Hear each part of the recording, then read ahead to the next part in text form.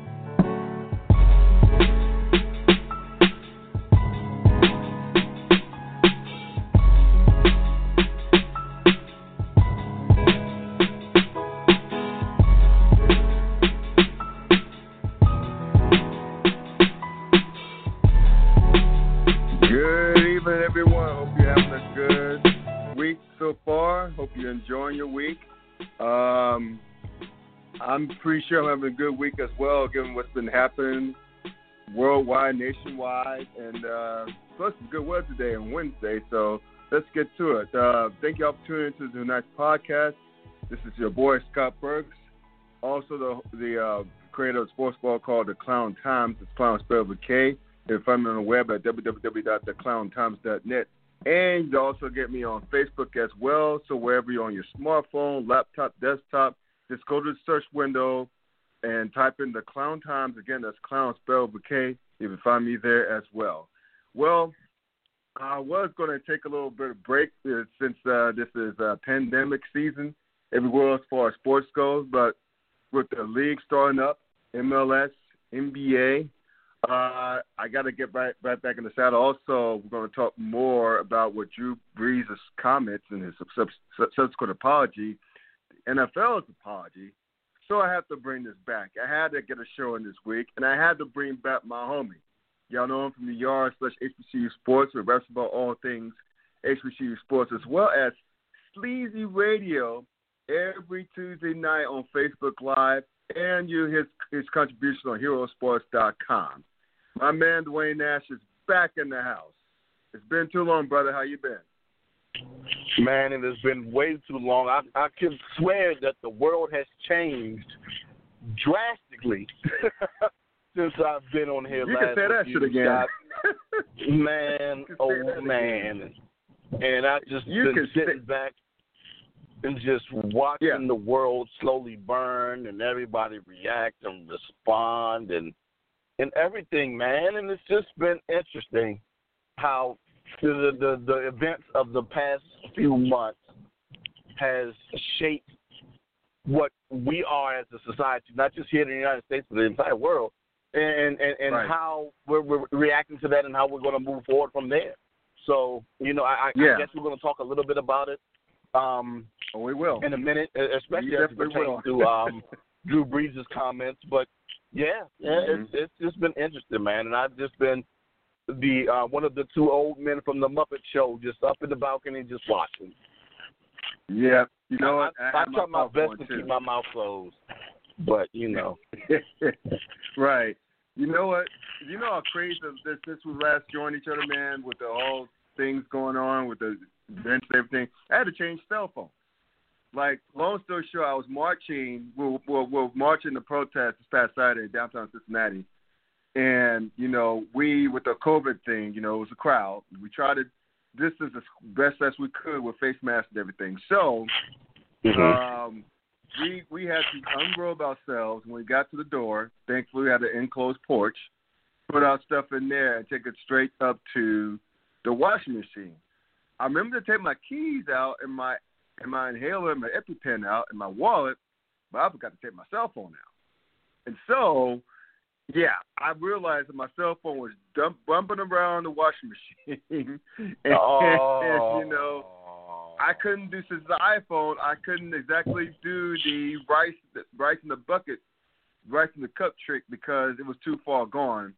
And so I was like, God damn it. I had to go to the mall, which I hadn't been to the mall since the pandemic began, and let me tell you, it was very different.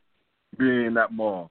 But anyway, like a couple hours later, I came out there with the newest iPhone. I was eligible for an upgrade, and so when I started this podcast call called Dialed In, you know that I don't know if you have a cell phone. No, you don't have an iPhone, I think. So basically, I do not. The right side of the iPhone 11. You hit it. It's so easy to hit because that button is so long. So literally, I had to call back in to tonight's show because I accidentally, while I was trying to get my stuff together, I tapped the side of the button by mistake because, again, it's so fucking long that I got hung up on. And so I had to dial back in before too much time elapsed. So, yeah, it's been that crazy. It's been a crazy day. But you know what? Let's just get to it, man, because you mentioned it. The world is indeed changing, man. And it's been, ever since a couple of days after Memorial Day, it's been a time of reckoning. You know, yes. You see all these protests. I mean, you figure you get the protests in Minneapolis, right? But to see it happening in all 50, let me say that again, in all 50 states. That means Idaho, Oregon, Montana, freaking Wyoming, both North and South Dakota, nationwide, big cities, medium-sized cities, towns, you name it. There were protests. And the thing that struck me, and it's still striking me, is it resonated so much that it got everyone on board, seemed like. You know, you got just as many non-black folks, particularly white folks, then you have, brothers and sisters protesting. Yes.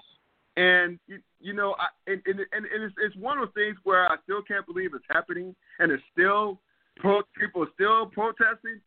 I think this weekend there'll be more protests here and most cities across the country still, and this 3 or 4 weeks after the fact. Yeah. And and I touched on this last week with my two buddies from Kevin McEwen and Gerald Singleton, my NBA guys. So I sometimes do the radio show with on the weekend. Yeah. It's like we finally got people to listen. And it took a horrific death, a preventable death, at the hand of the Minneapolis police, namely the same dude that's been apparently committing crimes against minorities and others for a long period of time. It took that to get everyone on board and to listen to us. I mean, it's not like, and you know this, man, it's not like we've been complaining about not having a bigger piece of the pie, having more stuff. And even with all the redlining stuff that was done against us, the institutional racism, the policies, you know what I mean? Like housing discrimination, being undereducated, underemployed as a community. All we've been protesting over the past since the civil rights movement and before that, really, is to be treated fairly. That's all we wanted. Exactly. Despite all that we dealt with for 400 plus years, all we wanted was to be treated the same. Exactly. That's all we wanted. And it took 400 years, 401 years to be exactly, because we were brought over here in 1619. 401 years. It took that long to finally, and a horrific act at the hands of the policemen in Minneapolis, to finally get folks to listen. And it's happened. And freaking East Texas. I mean, for those of you who are familiar with the whole demographic thing, or live in Texas, or from East Texas, or live around that area, you know that's Klan country. That is, I spent some time in East Texas, brother, for 4 years. It's Klan country. I'm gonna just come real with it. It's Klan country, and so basically to see the protest there, and you know the most beautiful thing about that protest in the town, the East Texas town, man, there was maybe a smattering, a sprinkle, if you will, of black people. it was overwhelmingly white. The protest was overwhelmingly white. It's holding signs of Black Lives Matter. It was just, I'm telling you, man, something is happening. I never thought I'd live to see the day that it would be happening like this, where you have not only just young people. Of course, we're going to get young people to come out because they seem to be more smarter than us old folks, right? But you have older white people from like the baby boomers generation coming out and supporting. It's nothing like I ever seen before in my life. And it was it was so beautiful, man. I was crying tears of pain and anguish and fear when George Floyd was killed. Lots of anger, lots of fear. And to see, I don't know if you saw on Facebook or not, man, but to see not only just white friends of mine from college and from childhood lending their support and vowing to stand with me, but a lot of those people, it transcended political parties. I'm friends with a lot of white folks who are conservative and libertarian, who were just as outraged as we were about this, and stated exactly that.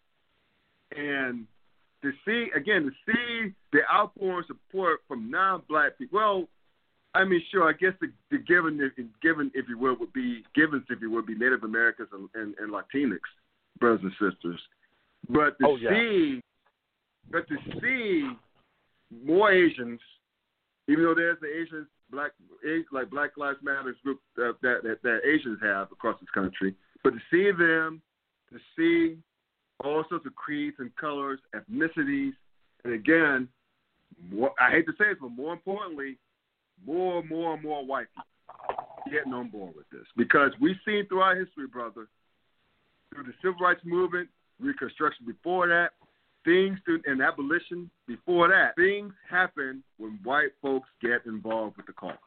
That's just history's been teaching us that, particularly in this country, this great country of ours. So to see that and to see the changes that's been led and different tenors been shown in the sports world, which we'll get to in a minute, I don't know what to say. I mean, I'm waiting for the other shoe to drop. I'm waiting for a gotcha moment from my white brothers at large, but something's happening. It's happening. I don't know what's happening, but it's happening. Where it will take us, I don't know. But yeah, that's the thing. I don't know if I want to say unfortunately, and I don't want to go too deep with this in terms of the social, because I know, of course, we want to eventually get to the sports side of this. But right, of course. Unlike a lot of others, I wasn't necessarily emotionally moved. I was more so tired and exhausted because, just like you, we've seen it for so long. And, a friend of mine posted something, after Floyd's passing, after his murder, let's call it what it is. I don't want to call it passing. No, after his murder, a friend of mine posted on Facebook, I was a teenager when we first saw a black man beaten down by the police on video. And I was like, wow. Rodney King. Mm-hmm. Yes, Rodney King. I was about 15 years old, 14, turning 15, the summer of 1990, 91. And I was like, wow, dude, it's been 30 years. 30 years in my lifetime. Now, I wasn't around for the civil rights era, so, of course, they caught it too. But during that point in time, of course, it was documented with news footage and the photography and everything. But it just seemed a little bit different once Rodney King went down. But even when Rodney King went down, and we saw what we saw, and they still got off with the jury in Simi Valley, and it still angered us, and we had our reaction after that. 30 years after that, unfortunately, all the other innocent brothers and sisters that were murdered by cops during that time frame, it just became exhausting. I'm like, dude, again? Again. And like you just said, waiting for the other shoe to drop. I didn't want to come into the situation with that type of view, but at the same time, with the history that we have, God, even though everything seems different, everything looks different, everything feels different, I'm praying that everything turns out different. Right. You know what I'm saying? That's what I'm praying for, that everything turns out different. And it seems like it's going to go in that direction because, like you said, to have that reaction from those who were participating or who seemed to be confused about everything that was going on, even as short as 4 years ago. Because we can say 4 years ago was a long time. 4 years ago is that long ago. It's still 4 years ago. Right. You know, we were arguing back then about whether or not Black Lives Matter, and the fact that kneeling doesn't necessarily mean that we hate the country or we hate the flag or whatever. Those are arguments that happened not too long ago. But now it seems as though everyone finally gets it now. I'm happy it's happening. Like you said, though, I'm just hoping that the other shoe doesn't drop and something insane happens. I'm really hoping that this is a wave of true change for the betterment of all. Yeah, and you know, again, we people could argue that, you know, you kind of seen this not to this level, but and we won't spend too much time on this any longer because, as you said, it's a sports show. We'll get to how it relates to sports, but right quick, I remember seeing old footage of the civil rights movement in the '60s, particularly Freedom Summer, like with the years leading up to the Civil Rights Act. Not only in that '64, but the voting, and the voting rights Act of 1965, the following year. So you had a lot of whites who got on board during that time. Remember, Reverend James Reeb from Boston, from Massachusetts, rather, was murdered. He's a white minister who came down at the call of Dr. King. So he and as an Italian woman too, with one with Italian last name from Michigan who came down. She was shot and beat up to death. You know, I forget her name, some PUC. But the point is that so many people, so many white folks back then got on board and marched. But where did that lead? Dr. King getting murdered in 1968 in Memphis. It led to more discrimination. It led to more of us being undereducated, underemployed, more institutionalized racism. You know, systematic racism. It led, with Nixon, and we don't have to get into all that, but in Reagan in the '80s. But the point is that we hadn't seen anything like this. No, where an outpouring of support from white folks who had the conversation with us about, hey, we did not know about this thing called white privilege. I mean, they knew about it, but they didn't want to. I think they didn't want to fully acknowledge it. They didn't want to actually believe it, or didn't understand it. And you have more of these conversations, not only with us as black folks, but amongst themselves. And that's where the work has to be done. We're tired of talking about it. We're exhausted. Yeah. I'm freaking exhausted about this. As you are, and many black folks I know around our age, or even older or younger. We're exhausted. We dealt with this our whole lives, in various degrees, depending on what part of the countries that we're from. But to see the conversation white folks are holding amongst themselves, that's the key. That's the key. They have to talk they have to hold each other accountable. Because they know that we've been trying to do it for years, but it's something when it comes from your own that resonates with you more, So we're seeing a lot more of those conversations, albeit whereas in social media, socially, in person, you having a lot of these conversations to the point where, and I'll wrap this up with this, man, before I get to the sports ramification of this, is that in our neighborhood, in my neighborhood in Cincinnati, North Avondale, on the Facebook page, there are some people, white folks who commented in the post that he and a few others have gotten together to talk about these issues. And it's a mixed group of people to go on this journey, to talk about it and see where it goes as far as the understanding, maybe invite more people in.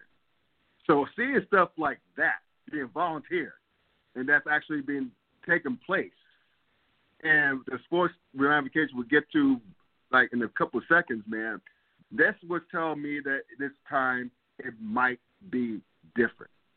And what I mean different as is this, man. First of all, let's just start let's work backwards. Today, NASCAR is saying that they would abolish the Confederate flag. See in my lifetime that a sport which, let's be real, has a redneck clientele and a caters to said redneck clientele. They, for years and years. And I'm a fan of the sport. But I'm just calling it as I see it. I'm just calling for what it is. Right? To see NASCAR take a step, and this at the behest of guys like Bubba Wallace and a few others, say that they were going to abolish the rebel flag, the Confederate flag, going forward, effective immediately. I was stunned. They were talking about this for years, mind you, but they were kind of kicking the can on it before. But to see them just come right out and say no more, that I was like, wow. That is big, because think about it, Scott. That's the only pro sport that basically was marching around hand in hand with a relationship with the Confederate flag. I mean, going back to my childhood, even if it's not NASCAR, it's still car racing or fast cars. Because for me, the very first time I saw the Confederate flag, of course, was the General Lee and that damn Dukes of Hazzard, boy. And being a child, all I saw was an orange car that went real fast. And I liked that car regardless of what that thing was on top of it. I love that show, too. I love that show. I got into it thanks to my dad. My dad was a fan of the show. We had the damn car. My brother and I had the toy replica of the car with the rebel flag right on top of the car, and we'll play with it in the house. And my dad, having grown up in segregation, he co-signed on it. We had it for years until my mom got rid of it. But still, it's weird. Your mom kept it real. Mom kept it real. Yeah. Your dad was like, man, the boys are having fun. They're playing with cars. It's cool. Right. Your mom's kept it real. Like, nah, not with that symbol. Yeah, it's pretty kibosh on that. Yeah, I would have had the same mixed reaction. I'd have been like, oh, you know what? I don't know about that flag. But you want to play with the fast car? Play with the fast car. Yeah, it would have been, you know, an interesting internal battle as an adult, having to look back and having to deal with it, man. But yeah, that was the first time I ever saw it was just associated with fast cars. And then, of course, you know, I wasn't necessarily watching NASCAR in the 80s and early 90s, but whenever I saw it, what I see out there waving. And, of course, it's because a lot of the tracks that I'm familiar with are where? Southern Virginia, North Carolina. In my case, South North Carolina. Georgia, Alabama, Florida. Talladega. All of those southern states that basically are the Confederate states. So, that's where the fan base is. That's where the sport is. That's where the majority of the fan base is. Matter of fact, that's what the sport was perceived as being a southern sport, especially during that era before some genius decided, hey, we want to go ahead and push this sport out to the masses because we believe that this sport can make money, and it's been working up until this point. In order for that sport to continue to grow, what is it going to have to do? release its allegiance from that flag, and I completely understand it. And it's very, very interesting. And the biggest thing to me, and I posted this on Facebook earlier today, NASCAR fans, especially traditionalists, are going to feel some kind of way seeing Bubba Wallace's car, that 43 car, which is associated with who? One Richard Petty. You see that 43 car with Black Lives Matter written on the side of it. Ooh, with a white and a black hand holding each other. With white and black hands back. Yeah. Man. Rednecks are losing their mind. The good old boys are losing their minds right now. They're losing their minds. I mean, they all started. If you thought they were losing their minds right now, imagine how they felt over the weekend when NASCAR took a moment of silence for 8 minutes and 30 seconds. The amount of time that George Floyd was losing his life and begging for his life and not being able to breathe with that knee on his back.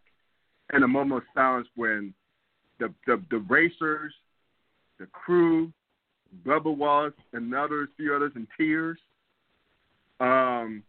everyone being reverent, albeit at an empty track, but still. Everyone had a final moment of silence. And before that, and not until before that, they put together a video with all the stars saying that, similar to what the NFL did with this play, saying that the crux of it, at the conclusion of that video, Black Lives Matter. Every last one of the racers. Jimmy Johnson, Bubba Wallace, damn it, another guy that I really like a lot, Kevin Harvick. Let me guess, the Bush brothers were there, and Keselowski and all of that. Guys. Yeah. Now, see, the thing is this, though, right? And I stereotype NASCAR fans. I'm going to go ahead and put that out there, too. I hate to do so. But, you know, we know what we know about the sport and its fan base. Not saying all, but there's some that are there. And, of course, a lot of them grew up on Richard Petty. Now, they can ignore that stuff that happened on Sunday, right? They can just go ahead and step away from the screen. But if you are one of those quote-unquote good old boys and you were a huge fan of Richard Petty, oh, God, no, you can't have Black Lives Matter on the side of on the King's car. Oh, God, no. They are, for the ones that are living, losing it, and the ones that are dead, they're spinning in their grave right now. Oh, Lord, Black Lives Matter, and I had that black and white arm in tribute to the Predator. I swear that's all I think. When I see it, is you son of a bitch. And Stallone and your boy Action Jackson dapping it up. That's all I see when I see that now. But it is what it is. But, oh, my God, I'm just glad that NASCAR has decided to go into that direction and is not getting any kickback from the racers themselves outwardly. The fan base, they'll deal, they'll learn. But, you know, as the organization went, the drivers are going the same direction, and it's wonderful. And you know what else, too, man? I mean, when you said that about Bubba Wallace and the Petty car, he drives for him, too, the Petty Enterprise. It's just for the Petty. He said it if I think by his son, by Richard Petty's son, Kyle Petty. So for him to come on board with it, and, you know, it's been said that Richard Petty, like back in the day, there was a black driver, and I forget his name. It was in the 60s that he was the one, Richard Petty was the ones in the Yarborough, the older Yarborough, were the ones who were helping this black driver. Again, I forget the driver's name slips my mind, but there's a bit of a history there. So even still, fast forward to like 2020, you know, seeing Bubba Wallace being represented by Petty Enterprises and one of the up-and-coming drivers at that, and the only African-American driver on the NASCAR circuit, and to do this, to Richard Petty's car, and for Kyle Petty and company to sign off on it, that's when this is a new day, man. I mean, again, I'm trying to have cautious optimism, very cautious optimism on this. But to see NASCAR, of all sports, right? NASCAR, again, a sport that we both grew up loving, but still, for them to come out and do what they did with the drivers, with his drivers, and then have the moment of silence before the race this past weekend, and to abolish and disassociate with the Confederate flag, effective immediately today. I'm speechless. I'm really speechless. And also this obviously is not the first, and they probably won't be the last sporting organization to do this. You saw the NBA being outspoken about racism and systemic racism, racism, Black Lives Matter, of course. But then, and I mentioned the NFL earlier, right? When the black stars of the league, and two of those stars, including the face of the league, which is Patrick Mahomes, say Black Lives Matter. When they before that, when they said, "I am Breonna Taylor, I am George Floyd, I am Trayvon Martin, I am Ahmaud Arbery, I am Walter Scott, I am Michael Brown." Yes. To see that come out, and I don't know if you know the backstory of that, bro, is that it was the white guy in the NFL office in their social media department that went rogue, if you will, and came with the idea on his own. And if you don't know the story, it's on ESPN. It's on ESPN.com. You have to do a search for it because it's a few days old, but it's really a great read how that video came about. Because he like many others was frustrated at the NFL stance, and this is like days after the George Floyd murder. So when that video went down, when that video dropped, that's pretty much like went viral on social media and on television. That's when Roger Goodell, I call him Roger Goodevil, went hauled up in his basement, and he looked like I swear to God, he looked like a hostage victim. Video. That's the second time I've heard that today. Yeah, I swear to God, he looked like a damn hostage victim. But anyway, nevertheless, when he read this message, and at the end it says the NFL believes that Black Lives Matter, and then having coaches like what's his name in Washington for your Washington team, Ron Rivera said yes, that is on that conference call that Black Lives Matter, and we need to say, in his words, he said, we need to say Black Lives Matter. We need to keep saying Black Lives Matter. He being a Latino, he gets it, obviously from a different perspective. But for him to say that, for an organization that's owned by your boy, Danny Boy Snyder, who's been openly against kneeling, so all that in, and then to have the likes of Robert Kraft, and Bill Belichick in New England laud the efforts of Devin McCourty and this actions for social justice. And we all know the work that Mr. Kraft does with Meek Mill and Company in regards to social justice reform, like as far as like jail sentencing and whatnot. He's been on the forefront with that, even though he's a friend of Donald Trump, which I don't get that dichotomy to this day, but still, at least he's doing something. Mr. Kraft has been doing something.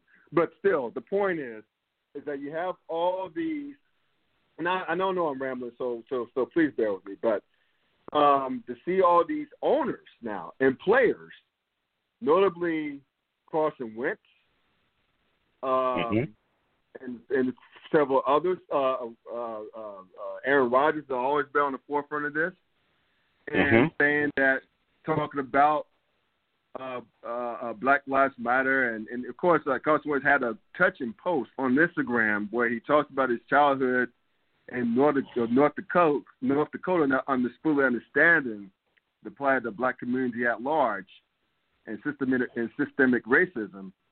It was great. We didn't see this before.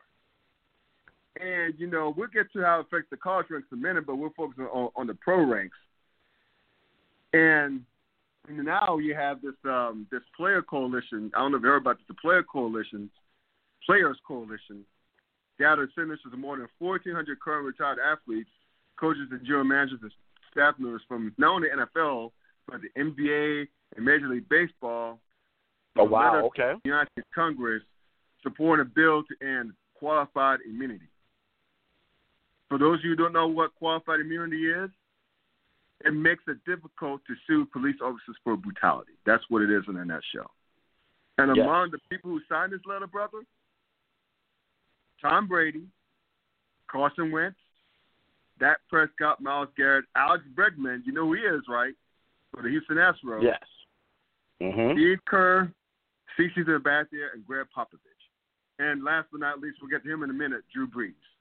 Those are the ones who signed that letter. This is the same issue that 4 years ago, we're talking about 4 years ago, 2016 not being a long time. Mm-hmm. That's when one Colin Kaepernick warned us about this by taking it. 4 years ago, what we're seeing today was what Kaepernick brought to our attention 4 years ago. He got vilified, lost his career, and then people were saying it's about the flag, blah blah blah, changed the whole narrative of the message. Sure, we're debating about Colin Kaepernick's viability in the NFL. That's a separate conversation. But the point is that now it's like a different shift because people, and what I think what led to that shift is that people from seeing up close and personal a man losing his life before our very eyes. What changed the narrative? Seeing that happen. Seeing the man call for his mama. Seeing the man saying, I can't breathe. Seeing the man pleading for his life while an officer was smugly sat on his neck. Daring people who videotaped him to say something about it. Mm-hmm. This is after he was up there, how long after he was handcuffed. And they got him out of the police car to do so. Long after he was handcuffed. Long after he was already handcuffed himself, and he just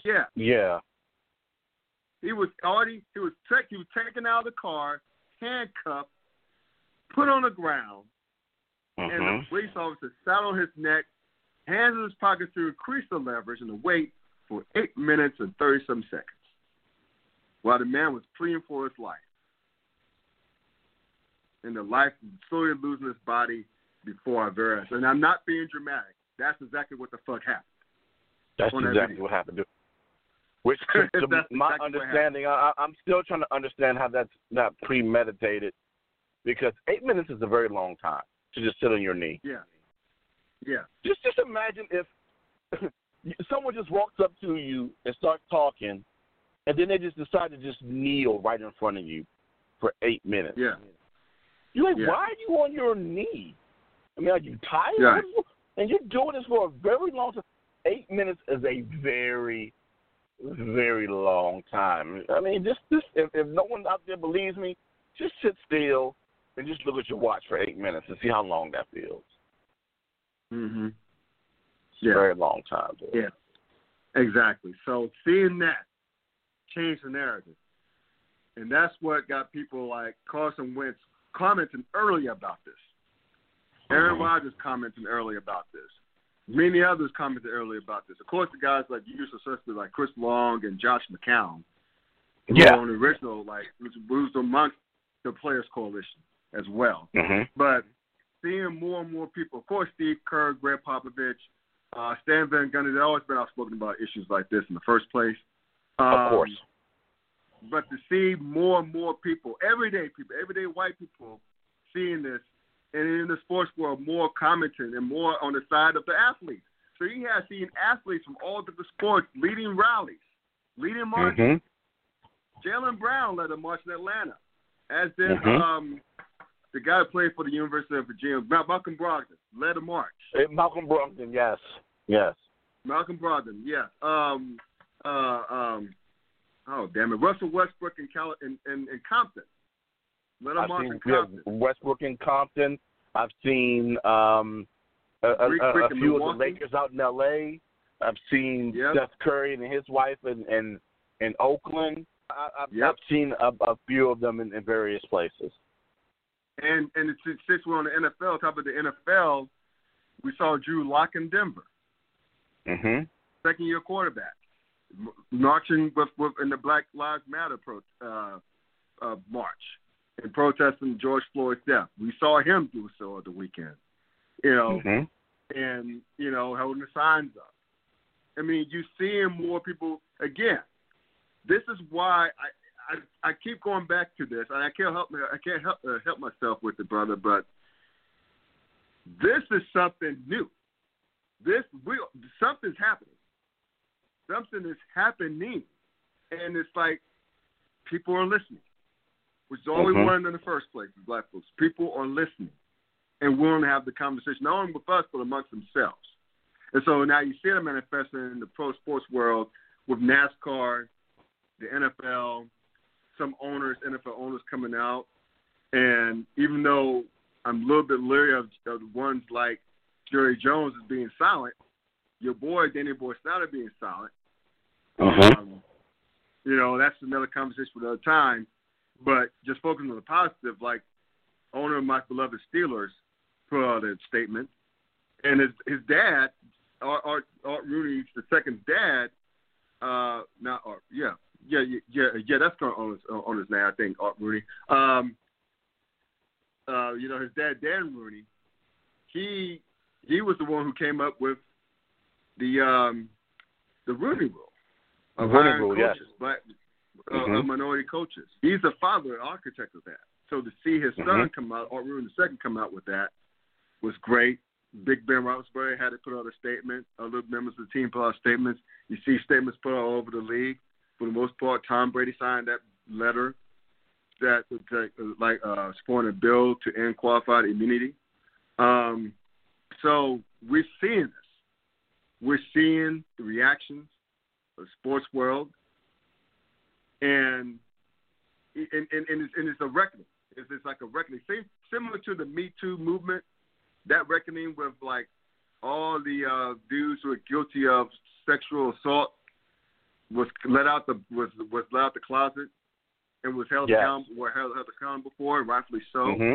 You see more racist guys, women who did racist things come out in the open, and they had to apologize for that. They had to acknowledge that, and similar to with Jake Fromm, who may or may not have a job by the end of the week because of shit he said last year, while quarterbacking the Georgia Bulldogs.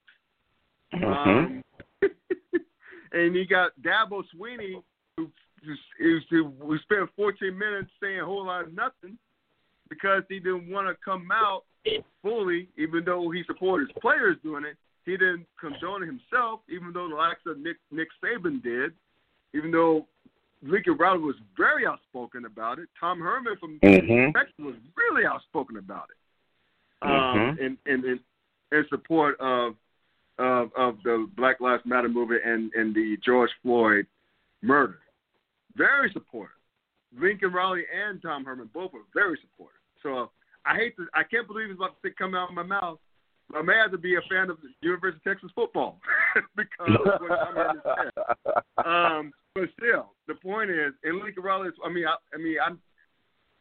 pay attention to Oklahoma anyway, but I really started to like this Lincoln Riley guy because of things he said in his support. So anyway, but my point is, you see more in the college race coming out, the right things, and those who choose not to do anything, Dabo Swinney, which is sadder because his quarterback, Trevor Lawrence, not only did he say a lot on social media about supporting the black community and being willing to listen to his black brothers on his team, those are his words, not mine, but he and a few teammates are leading the march in Clemson, South Carolina, not only on the town, but on campus. Wow.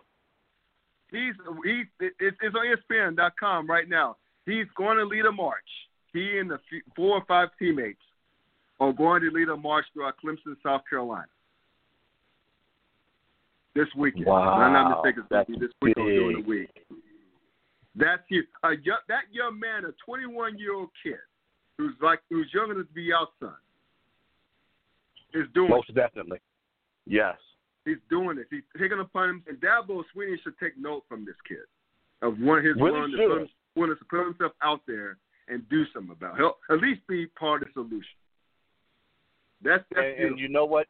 It's great that you brought that up because, of course, gentleman that you're very familiar with, one Lavelle Moulton came out on ESPN Radio about a week or two ago. I probably heard that. Yeah, Lavelle, the head coach, the head men's basketball coach at North Carolina Central, came out and said some words about everything that was going on, and also spoke on the various head coaches and admins and athletics directors who haven't said anything, and for the students to be cognizant of that and to remember that when if you're currently there at your institutions or in some place that you're looking to attend.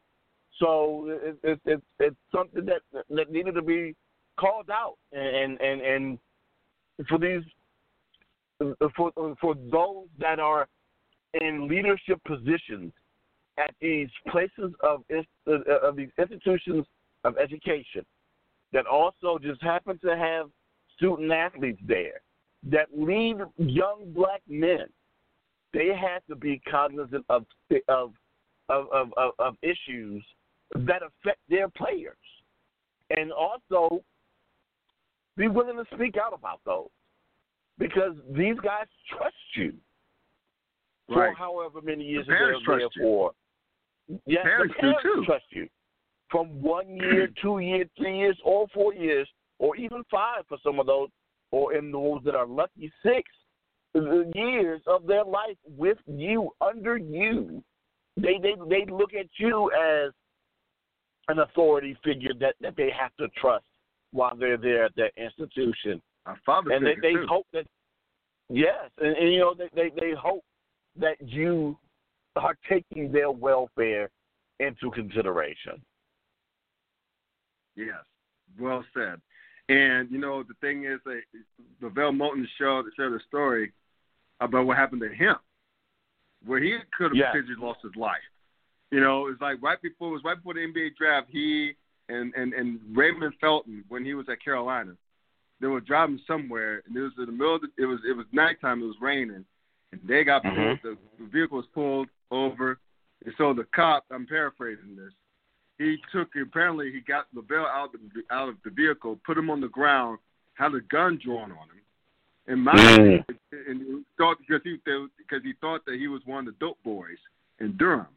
So, mind you, Lavelle said he was wearing all white. So it's not like he was trying to be conspicuous, but nevertheless, he was pulled outside his truck. He was driving his truck, taken outside his truck. He had his mom on the speakerphone. His mom telling him pleading him to calm down and everything will be all right. So his mom is scared. And Raymond sits out of the car. They haven't gotten to Raymond yet, so they just went to Lavelle. And so what happened was, what saved him was that another police was called to the scene, and so when he saw his license, his driver's license, he looked at Lavelle again and said, "Do you know who this guy is? That's Lavelle Moulton, and that's Raymond Felton in the car. They're not those." That's what it took for another cop to look at this BID and he looked at him again. Like, he's on dope boys. He ended up helping him up. The cop with the pointed gun on him said he was sorry, wanted to shake his hand. Of course, Lavelle didn't shake his hand. He was shook. He was sad. He was mad, angry. His mom was on the phone, still with him on the phone, hysterical, because he put him on speakerphone. So his mom is crying out and everything else. And so the reason why Lavelle never said anything at the time that brings the media to attention, because he didn't want to adversely affect Raymond's draft status. Because it would have been like, you know what the story would have been. He had a run with the police. That would have hurt his draft stock. He didn't want to hurt his draft stock. That's why he never said anything. But still, I mean, to his point, where are these coaches that hadn't said anything? I mean, we've seen Coach Cal. We've heard Coach Cal. He's been very outspoken. We've heard Roy Williams be outspoken, and the football coach Matt Brown was very outspoken. Yes, in support of his players, very outspoken on Twitter. We've seen Coach Cutcliffe, David Cutcliffe at Duke, the football coach, become very outspoken. But where's everybody else at? To Moulton's point, where's everybody? Where everybody at? I mean, come on. Do you only care because you want them to help you win football games and build generational wealth? Is that it? So, still, that's why I said earlier, this is a reckoning.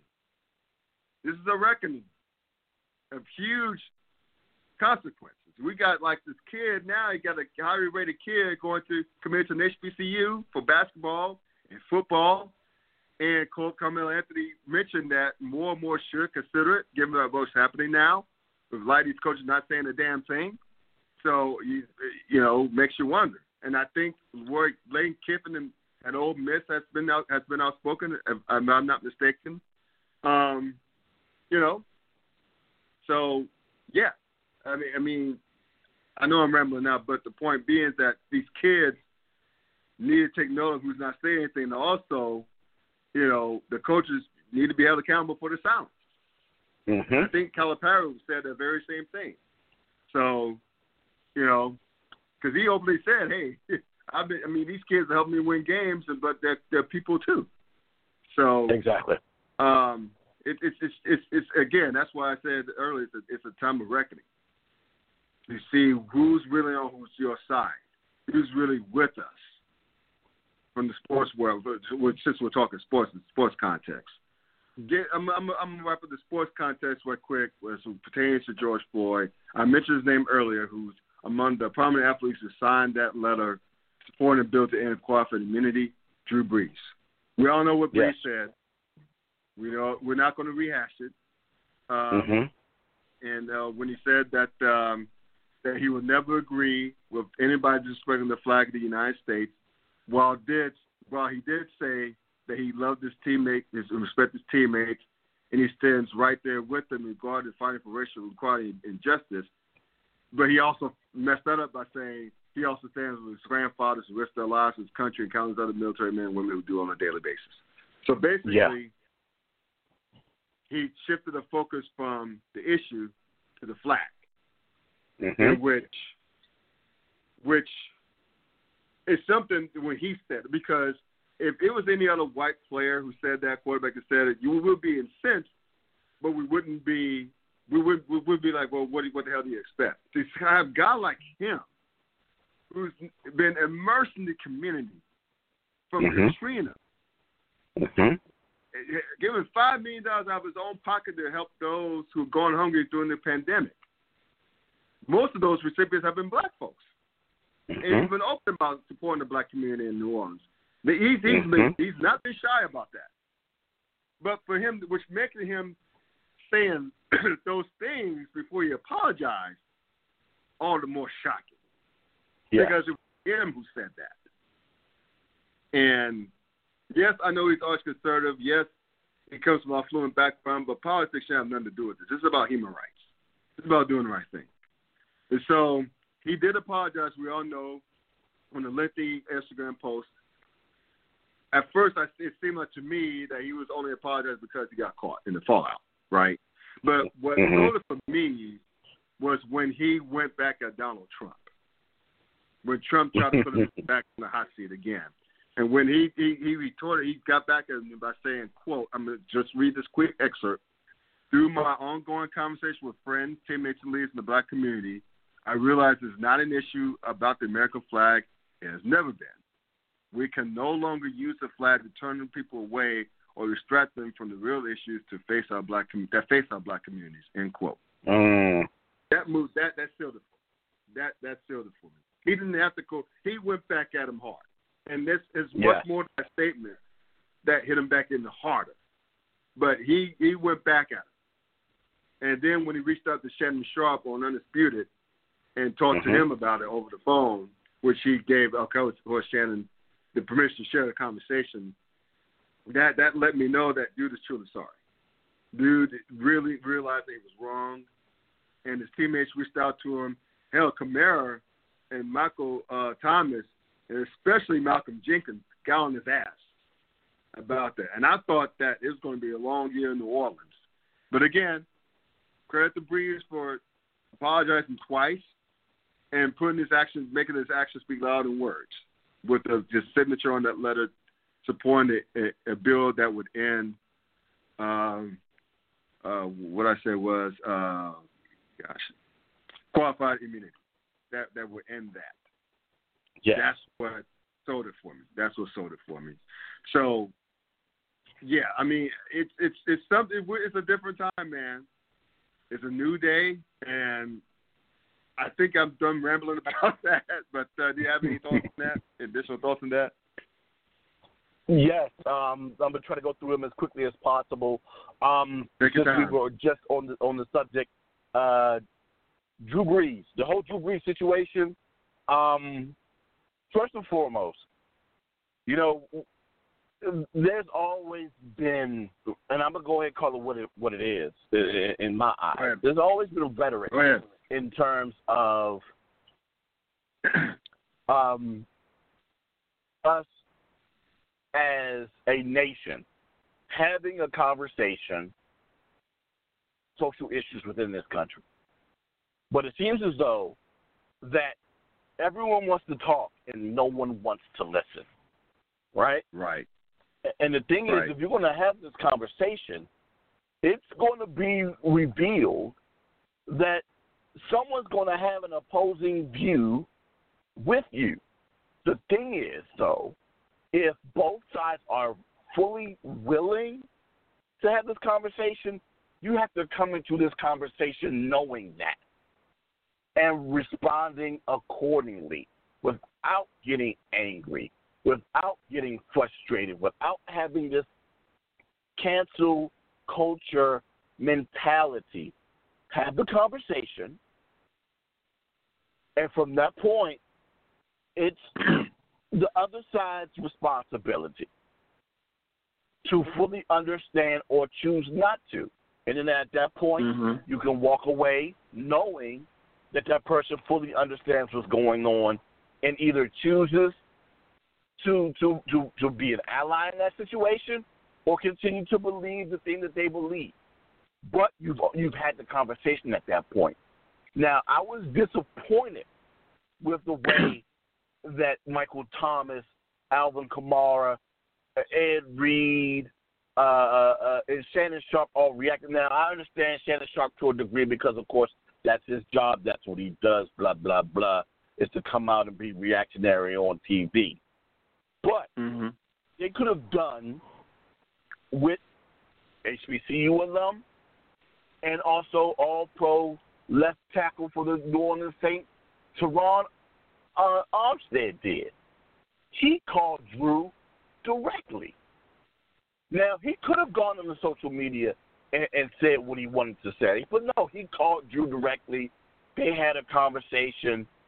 Drew got an understanding at that point, and I believe that's what led to Drew making his apology, along with, of course, the backlash that he received. There's a little bit of column A, a little bit of column B, because, of course, I truly believe that he reacted to the backlash as well as hearing from someone directly what their emotions were, what the thought processes were, and how they felt about him saying what he said, and everything was handled. I just didn't like the fact of people calling for his job. Once again, cancel culture, all because you disagree with him. It all goes back to the whole concept of having this conversation. The conversation has to be had. Be an adult about it. Don't just automatically cut someone off because they're going to say it's going to resolve an issue that way. You can cut them off once you've had the conversation, but don't cut them off before you even have that conversation. Now, with that said, in terms of having a conversation and people coming out and speaking out, not just the coaches on the collegiate level, and yes, Some of the coaches on the pro level have come out. What I'm waiting to see, and I don't know if you've heard, I heard this earlier on TV, this was a fantastic idea. If the NFL wants to truly attack this this thought process that they don't necessarily care about African American social issues, team owners need to come out and do a video like the team players did, speaking out against. Yes. Agree. That's who's going to have to do it. Now, do I think it's going to happen? Probably not. Well, it won't be all of them if it gets done. It would be wonderful if it was all of them. I can see some of them doing it. Of course, Arthur Blank, your boy Khan down. Yes, Arthur Blank could do it. Your boy Khan down in Jacksonville. I can see them doing it. Yes. But if I was to see Jerry Jones and one Daniel Snyder do it, I can see Rooney doing it. Yes. I can see O'Hara doing it. But Jones and Snyder, I can see Robert Kraft doing it. I can see Robert Kraft doing it as well. I can see your boy Lowry out of Philly doing it. So there are a lot of guys I can see doing it, and there's several guys I can see not doing it. And the thing is, I would be more impressed. Yes. Your boy David Temple would do it. Yes. So, there's a lot of guys that I would see doing it. It's the ones that I wouldn't expect to see doing it. And if I were to see them do it, I will be highly impressed and believe that all 32 are into it on this one. The NFL is not, I expect them to do it. I do. I'm not shocked by what the NBA does as it pertains to social issues of all types. I'm not. Right. Major League Baseball, okay, I'm a little dicey. I'm not as well versed with their ownership. But NFL, there's certain guys who I need to see and say how they feel about it. And the thing is this. If those that we do not expect to say something, what we can't do is be critical of them saying what they're saying, i.e., what took you so long, or how dare you say something when your team name is this, blah, blah, blah. Them say what they have to say, be accepting of that, and we'll deal with the next thing next. One thing at a time at this point. Well, I need to see some sort of progression from the ownership, and it would be fantastic if they were capable of doing so. So I am waiting with bated breath to see if that actually happens, and it'll be very interesting to see if that is the case. Let me ask you this one last question about this before we get to our last segment here. Okay. Well, Malcolm Jenkins, I know I said I was done rambling earlier, but I got one more question for you. Malcolm Jenkins said that the NFL needs to make this right by doing right by Kaepernick. Do you think, first of all, I don't see it really happening because, A, I'm not sure if Kaepernick wants to play again, and B, even though he's better than, he's 4 years removed, first of all, on top of that. But I don't see him holding a clipboard. He still has a little bit of star power about him. I mean, he did come this blown pass interference call away from winning the Super Bowl. So he's done some great things in this league, in the NFL. I just don't see it's so much lose-lose because if the NFL does acknowledge it, they'll be open to a lawsuit because they would essentially prove the Caps and Eric Reid's claim that the league blackballed him. So what do you think could be done by Kaepernick at this point, real quickly? Oh, man, as quickly as I can. I really don't know. He has said that he's open and that he's in the best shape of his life and he's still working out and still wanting an opportunity to play. Even though I've been critical of his play, toward the end of his career. I still believe that yes, like you said, he can be at least a starting QB on a bad team, or at least a number 2 on a bunch of these teams. The thing is he capable of or willing to take that money? And 2, the thing is, of course, especially if it's a team that has a young starting QB, would that organization be willing to bring him in and have him, because of who he is, sitting behind that quarterback, and God forbid that young QB gets rattled and has a couple of bad games and has to deal with the specter of Colin Kaepernick on the bench and potentially being replaced. That's something that an organization that is looking to rebuild under a young QB is going to have to deal with. Then we got to remember, we also have another QB that is younger than him that has the same type of accomplishments, actually a little bit more. You got to remember, Cam was the league MVP. Cam Newton, along with leading, the Carolina Panthers to the Super Bowl the same way that Cam led the Niners to the Super Bowl too. Now Cam wasn't even an All-Pro. Not Cam. I'm sorry. Colin was an All-Pro that year. Cam was, and Cam was the league MVP. So he's at the crib right now, and they're still trying to figure out whether or not he's going to be able to play. I mean, yes, some people still say it's about the shoulder. I don't know if it's all shoulder, and if it is, I'm thinking that's real dumb because you're bringing in the likes of Joe Flacco to be a backup in New York, but I digress.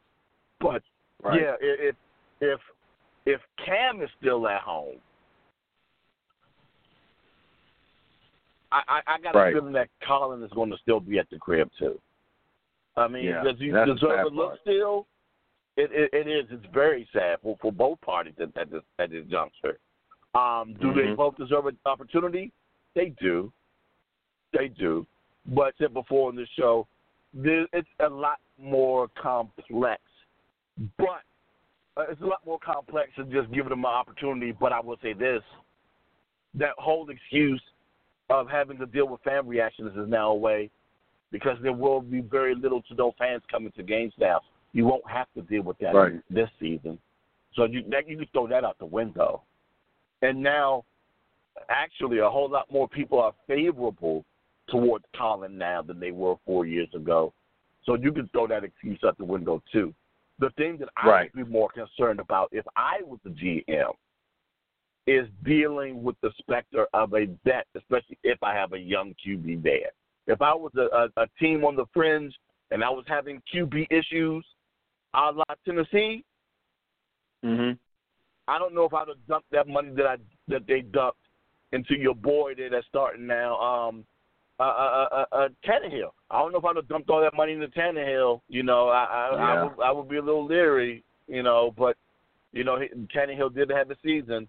I would have at least worked out Colin or something, or Cam, if they were willing to take the same amount of money, if not less, than what we gave Ryan. But, I still, well, all that said, I don't think so, unless spots start to open due to injury.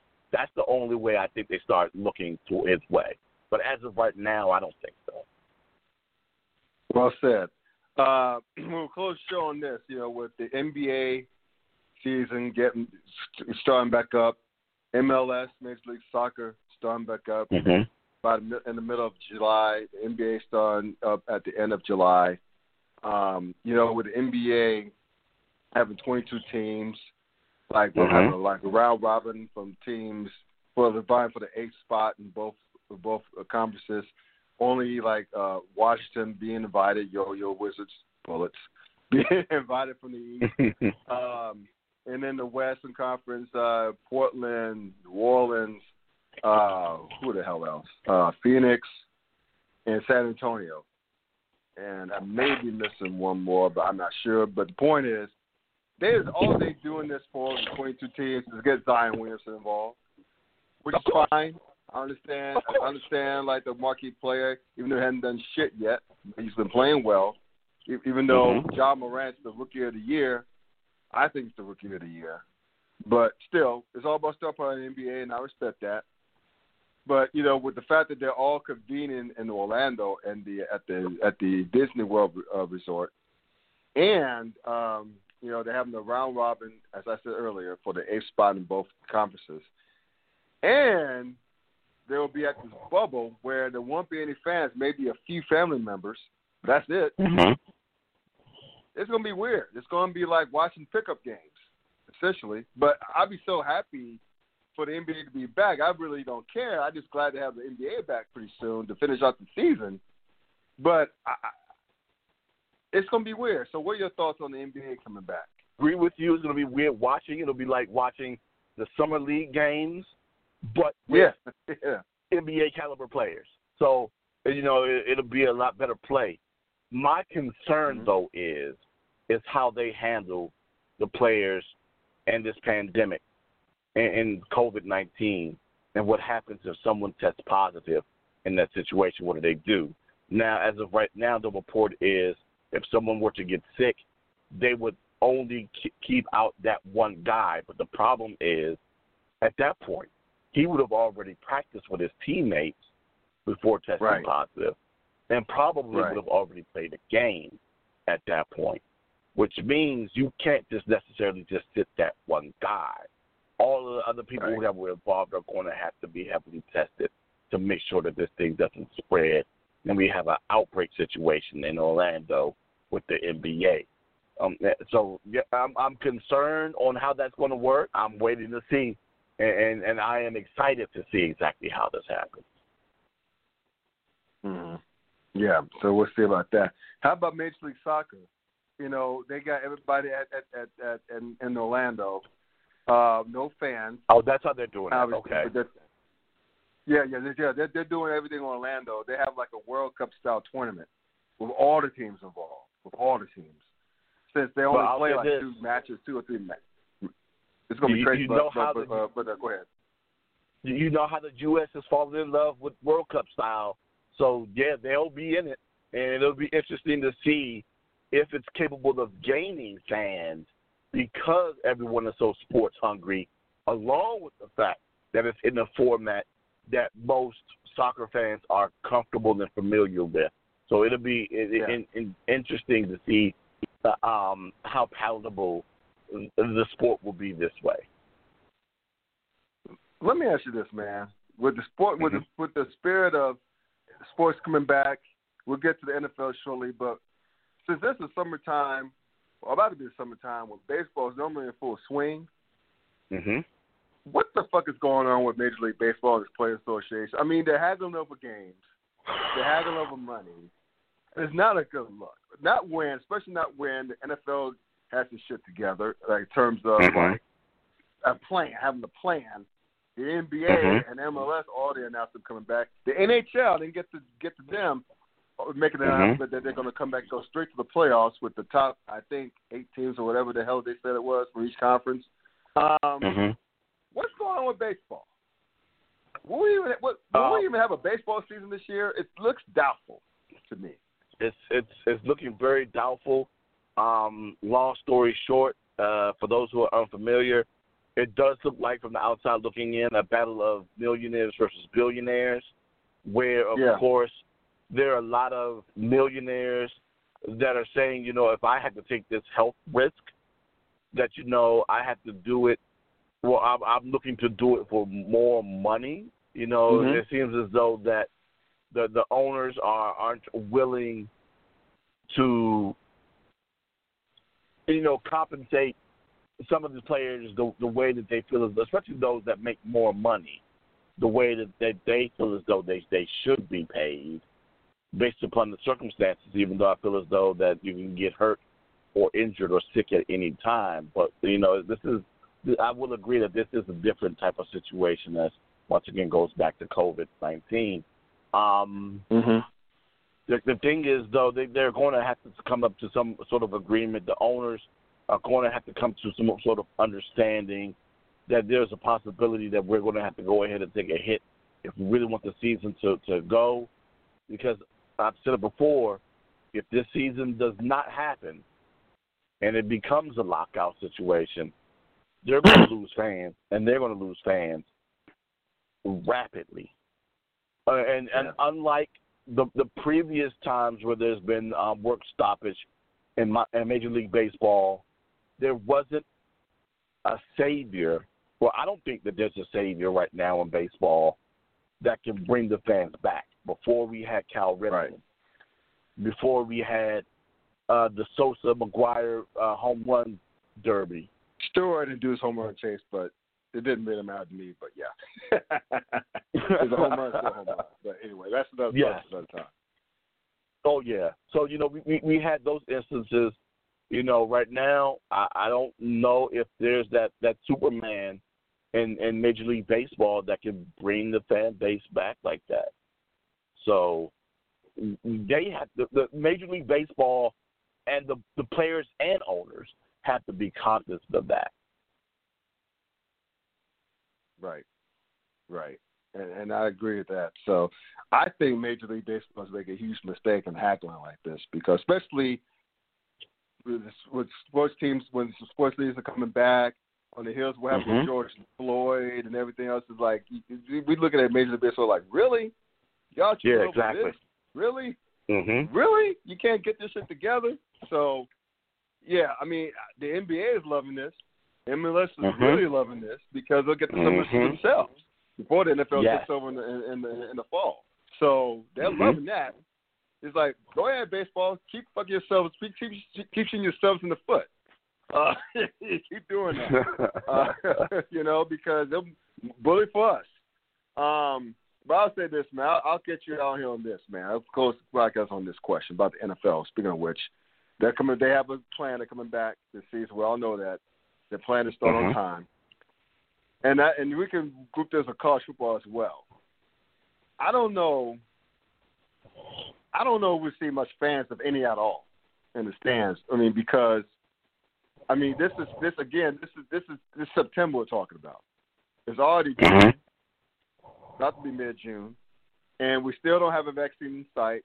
We still don't have any reliable testing. We still don't have any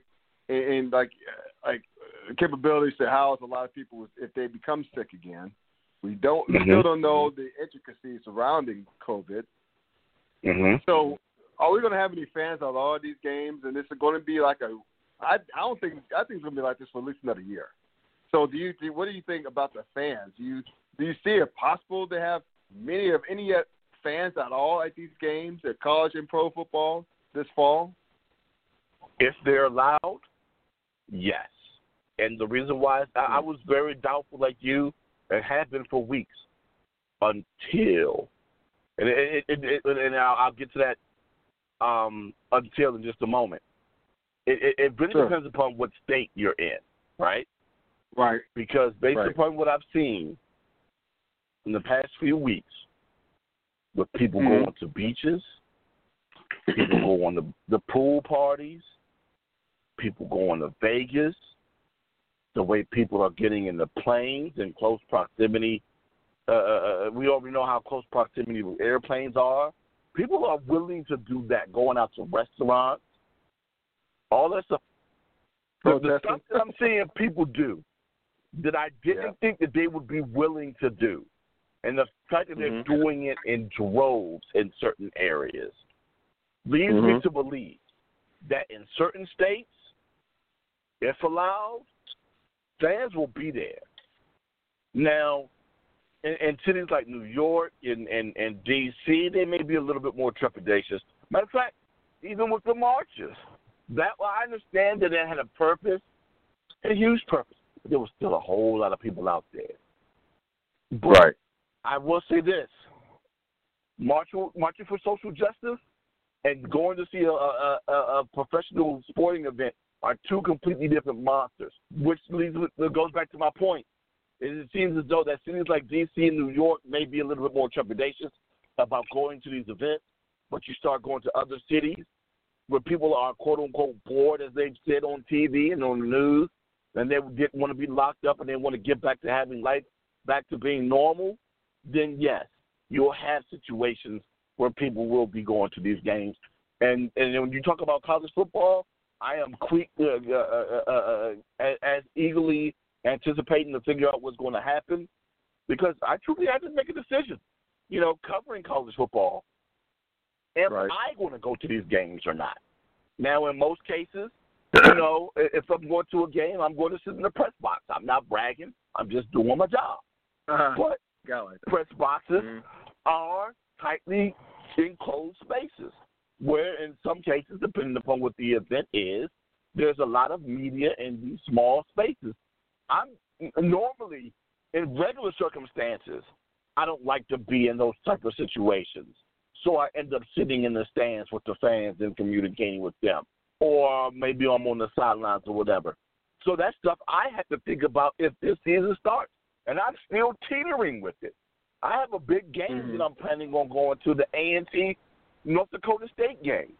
But the reasons of which I'm wanting to go, I don't know if me going to that game is necessarily going to be needed. I could just watch the game on TV. My thing was, I wanted to see how Fargo was going to react to an HBCU fan base coming there. And also, I wanted to see the Fargo Dome. I've heard some big things about it. I wanted to see it in person. But I digress. It's cool on TV. Yeah. It does, don't it? So I wanted to be there, and I wanted to see it. So with that said, man, to go back to answer your question, depending upon what area it is, I think fans will be hungry to go back and go watch, especially if it's September and everything is going at this pace. I think people would be comfortable enough to go. I just don't know exactly how many, and I don't know if it will be consistent in all regions. Well said, brother. Hey, man, thank you for joining me, man. It's been too long. We'll do it again soon. Hey, bro. Look at that. It's been a big week this week, real quick. HBCU sports, shout out, rest in peace to one Ken Riley, the great from Florida A&M. Yeah. He played at Florida A&M, head coach at FAM, was the AD at FAM, played 9 seasons with the Cincinnati Bengals. All pro. Should be in the Hall of Fame. Should be in the Hall of Fame. Passed away this past week. And big news, I don't know if you do know. I did see that you responded to react to it. Florida A&M moving over to the Southwest Athletic Conference. Yes, that is going to be big, big, big for FCS sports. I question whether or not the MEAC, matter of fact, not just college sports, but college basketball as well. I question whether or not the MEAC will be here in the next couple of years. I question them heavily. And that's going to be continued and all that. Thank you, brother. We appreciate it, man. No problem. Appreciate you, bro. Who you with? Hey. My boy Duane Nash. Please check him out on his work with Sleazy Radio every Thursday on Facebook Live, as well as the /HC Sports. Raps about all things HC Sports and HeroSports.com. Thank y'all for tuning in to this podcast. It was fun. It's the Clown Hour with Scott Brick sign off. 06. Hey.